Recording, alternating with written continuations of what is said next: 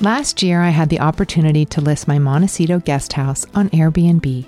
This was part of a special project that Airbnb spearheaded to build connection and to make the world feel a little less lonely. It was such a pleasure to get to know my Airbnb guests over dinner and share my home with them so that they could rest and recharge on their trip. But typically, the beauty of hosting on Airbnb is that while you're away, someone else can get as much joy from your home as you do. Being a host on Airbnb is great for those who travel frequently, have extra space, or own a seasonal home. If you've stayed at an Airbnb, you know the unique experience it offers. And now you can share that same experience with others in addition to earning additional income on the side. To learn more about hosting on Airbnb, head to airbnb.com/host.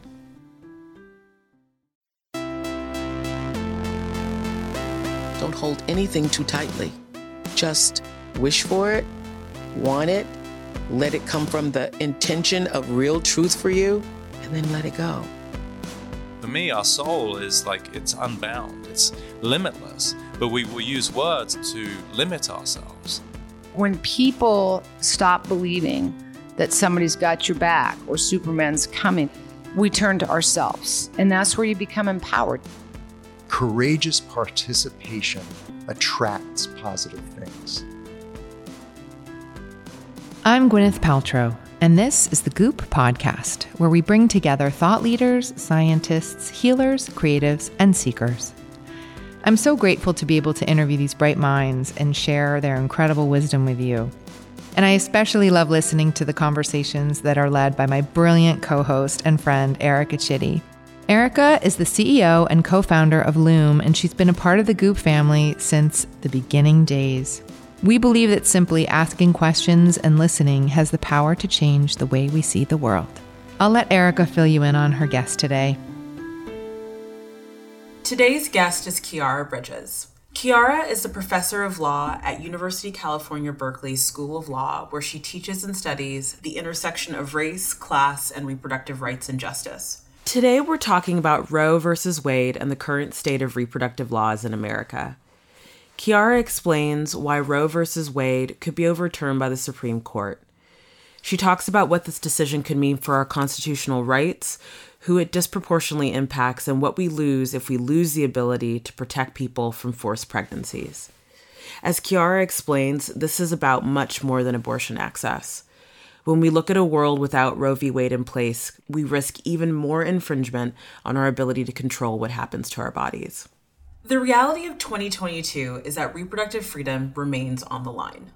To help raise awareness, the team at Goop is launching a new limited edition version of their infamous vagina candle called Hands Off My Vagina. Goop will donate $25 from the sale of each candle to benefit the ACLU's Foundation's Reproductive Freedom Project. They've also put together a list of resources and ways to help fight for reproductive justice. Go to goop.com/the podcast to learn more. Okay, let's get to my conversation with Kiara Bridges. Kiara, thank you so much for taking some time with me and really being open to digging in about this really dire situation that we're in right now. And I think just to dive right in, I really want to hear more about the case at hand right now, which is the Mississippi law that bans abortion at 15 weeks. What legal questions are at stake here, and how exactly does it challenge Roe v. Wade, and why is it so significant? Right. Yeah. So the petitioners in the Mississippi case, it's called Dobbs.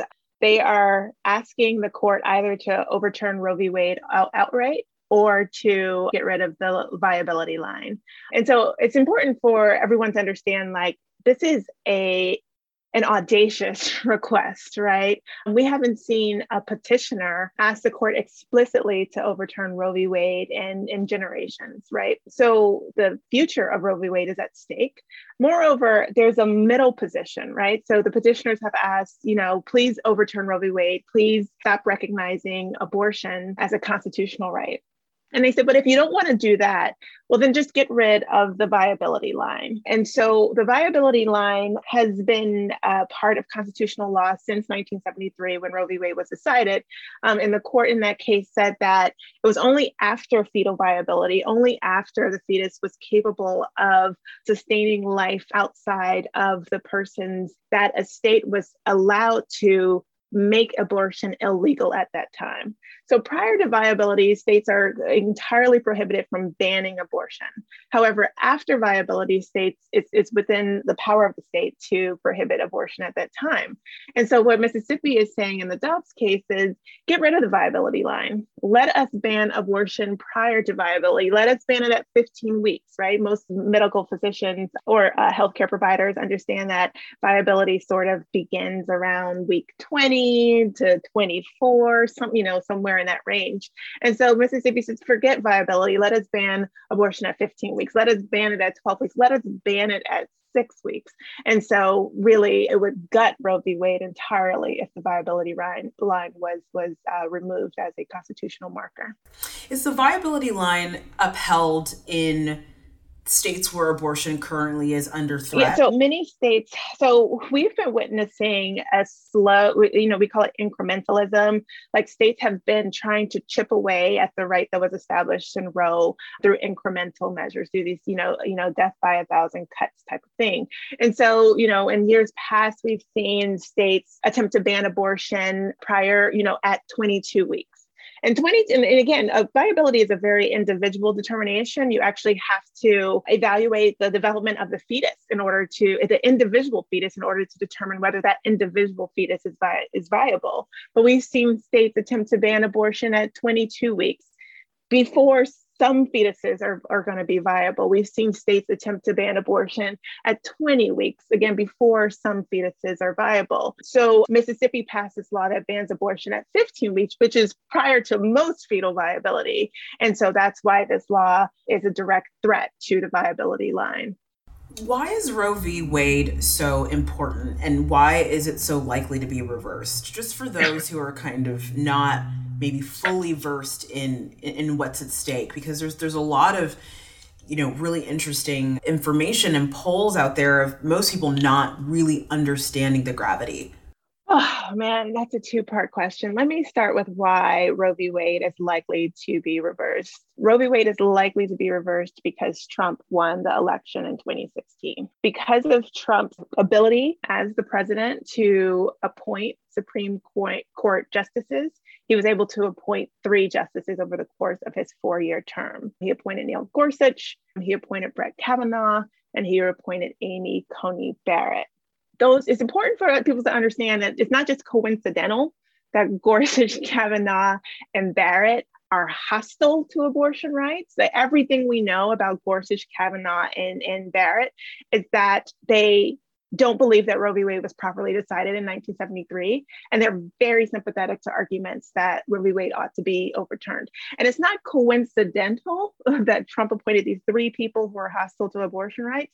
Rather, that was part of a long-term strategy by the Republican Party to pack the judiciary, if you will, and to pack the Supreme Court specifically with justices who were willing to overturn Roe v. Wade. And so that's why Roe is likely to be overturned, because we have 5 to 6 justices now on the Supreme Court who have articulated a hostility towards Roe v. Wade and towards abortion rights. The other part of your question is, why is Roe v. Wade so important? We can also ask that question in terms of, why is it important for people to control what happens to their bodies, right? Why is it important for people to be able to determine the content of their lives and the trajectory that their lives will take? We live in a country, so a pregnancy, there's sort of 2 parts to it, right? It's the actual physical event of pregnancy, and then it's the aftermath of pregnancy.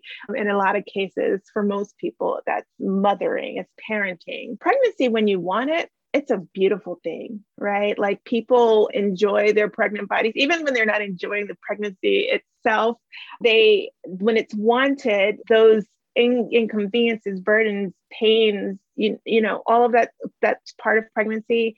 It's just, part of the bargain. It's When you don't want a pregnancy and you're forced to carry a pregnancy, it feels like a cancer has invaded your body.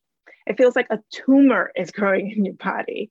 It's excruciating, right? And so abortion is important because it's important for people to be able to avoid the torture that is carrying an unwanted pregnancy. Abortion is also important because we live in a country in which we do not support parents. Full stop.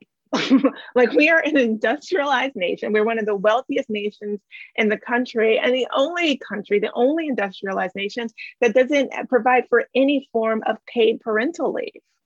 And so we don't have paid childcare. We don't have adequate anything really that supports parenting. And so when you force a person to carry a pregnancy to term, you're in a lot of cases forcing them to parent in a country that doesn't support parents. So you're really consigning people to poverty. You're consigning people to deferring or giving up their dreams entirely.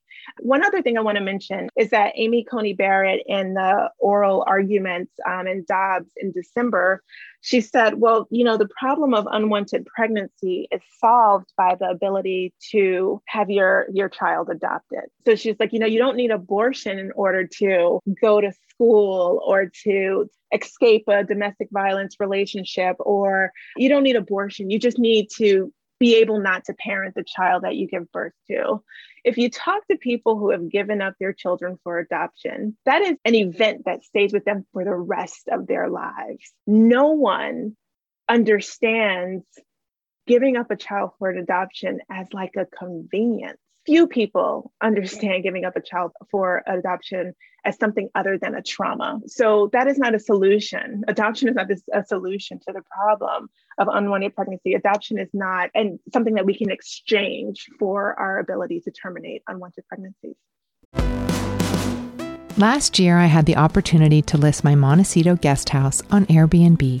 This was part of a special project that Airbnb spearheaded to build connection and to make the world feel a little less lonely. It was such a pleasure to get to know my Airbnb guests over dinner and share my home with them so that they could rest and recharge on their trip.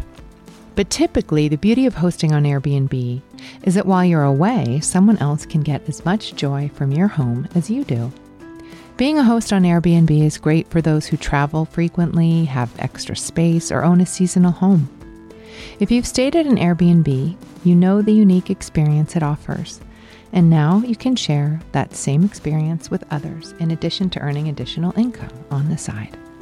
To learn more about hosting on Airbnb, head to airbnb.com/host. When we think about this precedent being potentially repealed or dismantled, what do you think it means for laws around women's bodies, people's bodies going forward? What are the next thresholds? Yeah.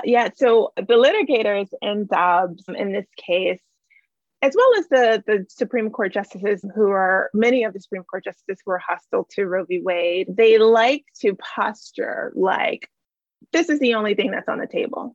Like, abortion is just so unique. Abortion is the only procedure that involves the purposeful termination of a human life. That's what the lawyer in the oral arguments in Dobbs said, right? So it's like, this is just different, right? So nothing else is on the table when it comes to the ability to control your body.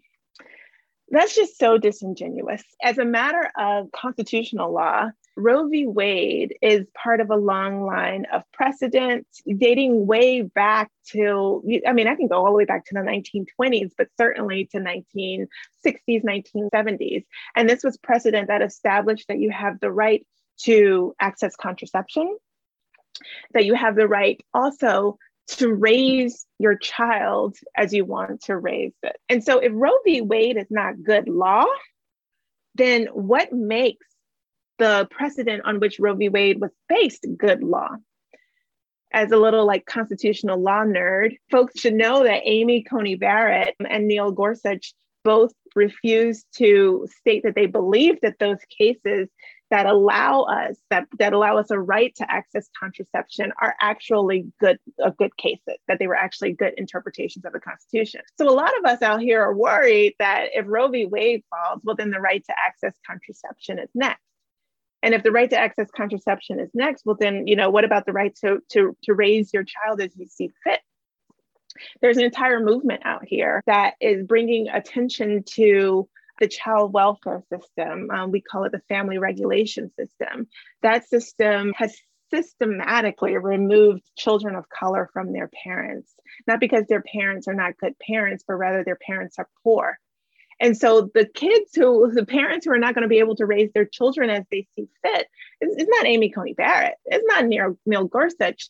It's people of color, right? It's immigrant people, it's poor people, it's people with disabilities. If Roe v. Wade falls, well, not only the cases that came before Roe v. Wade are, their constitutionality is threatened, but what about the cases that came after Roe v. Wade? I'm talking about Lawrence v. Texas, and I'm talking about Obergefell versus Hodges. Lawrence v. Texas was the case that established that it is unconstitutional for states to criminalize consensual same-sex contact, which means that LGBTQ rights, the right to have sex, will vanish, and they can be criminalized for consensual sexual activity. And then Obergefell versus Hodges, that was the case that established that the Constitution protects the ability of a person to marry someone of the same sex.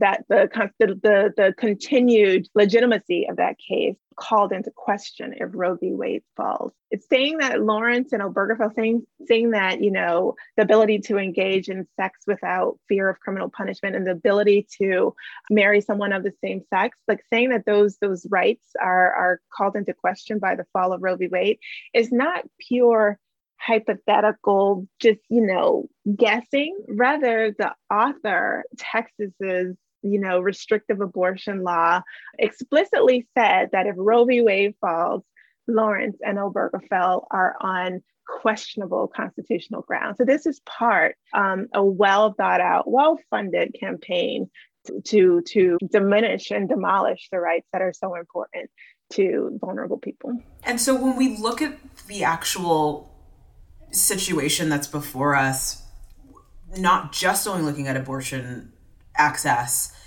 we're also looking at a world without Roe v. Wade in this country being a place where there are all types of infringement upon our bodily autonomy, whether you are able to bear a child or not. I think it's important for everyone to keep in mind that, in a world where we don't have a constitutional right to terminate a pregnancy, it's also a world that we don't have a constitutional right to become pregnant and to carry that pregnancy to term, right? And so we're talking about the possibility that forced sterilizations would be inflicted on vulnerable people. A couple of years ago, right, I would like to believe that a lot of people were up in arms about the reports that in an ICE detention center in Georgia, a physician was sterilizing detainees without their consent. We should expect the proliferation of those practices, right? We should expect that vulnerable people, marginalized people will find themselves unable to bear children because they've been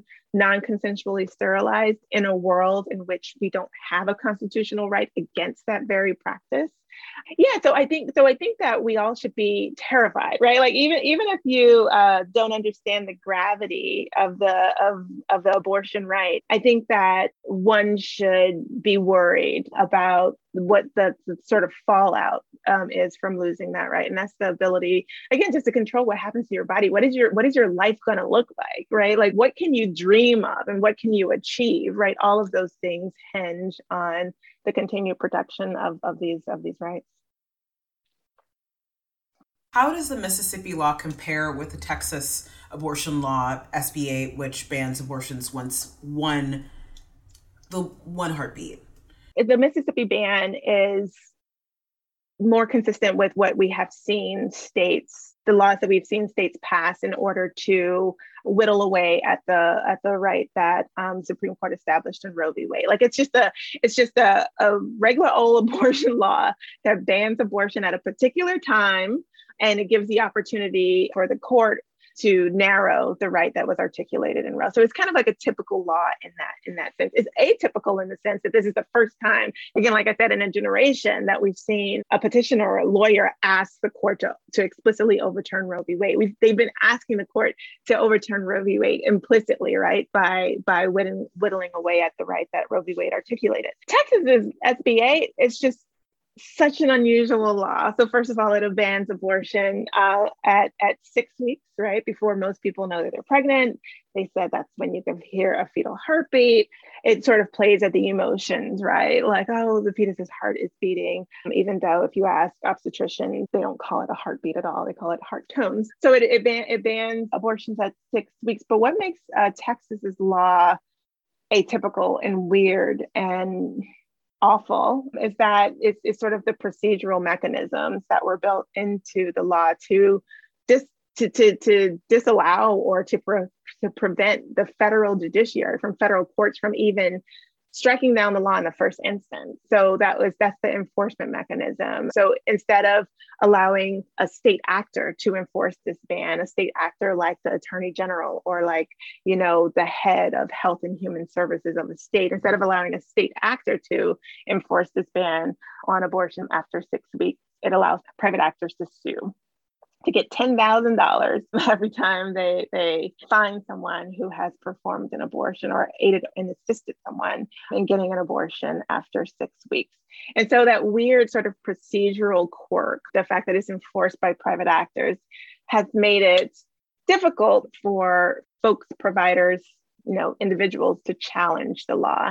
And that's why the law is in effect today, at the time that we're recording, even though it is a patently unconstitutional law, it's patently inconsistent with Roe v. Wade. So thinking about this idea of constitutionality, why is abortion a constitutional right? So in constitutional law, we call the most important rights that we have fundamental rights. And, for example, we have a fundamental right to terminate pregnancy. We have a fundamental right to bear a child. We have a fundamental right to parent our children, so on and so forth. Why did the Supreme Court interpret the Constitution in 1973 as protecting a fundamental right to terminate a pregnancy? Back then, we had 7 Supreme Court justices. Again, there was a 7-2 decision. I think it's so important for people to realize that it's only recently that we've seen such staunch opposition to abortion rights on the Supreme Court. So back in 1973, it was a 7-2 to 7 justices thought that it was so important, a fundamental right to terminate a pregnancy. And it's simply because they recognized just how important the ability to terminate a pregnancy was to people's lives. And again, it was part of a long line of cases that came before that recognized the importance of people to access contraception, to raise their children, so on and so forth. I wanted to mention that piece because I think it's important for people to recognize that Roe v. Wade wasn't just like came out of nowhere. Again, it was part of like a long line of cases that led to that decision. But I also wanted to mention how incredibly terrifying it is for a state to be able to force people to bear children, right? It's very dystopian, right? It's very Handmaid's Tale. A state that has the power to make somebody become pregnant, to make somebody carry that pregnancy to term, to make someone parent. That's a terrifying state. And so the court in Roe v. Wade recognized how terrifying it is for a state to have that kind of power. So anyone who's listening to this and who's enraged or has a feeling of deep despair and not knowing what can they do, where do we start? Because in my opinion, as someone that's been working in reproductive justice for many years, this is not a quarterly fight. It's really a lifelong dedication to try to see this situation move from this instability to something that is stable and something that is like irrefutable, right? Yeah. So really curious about where do we start? So, as a lawyer, I believe in changing law. I think law is important. And so vote in every election that you can, which, reminds me to remind everybody that our voting rights are under attack. So we have to protect our very democratic institutions, right? Like Texas is in the business of disenfranchising hundreds of thousands, if not millions of voters in the state. So we have to protect our democratic institutions, and then we have to vote. But I agree with you that this problem goes beyond like just getting a legislator, into office who understands the importance of abortion and the importance of, the panoply of rights that fall within the reproductive justice framework. And so, in addition to being a lawyer, I'm also an anthropologist. And so I understand the importance of culture. And I think that we need to work on creating a culture that values the lives of people with the capacity for pregnancy.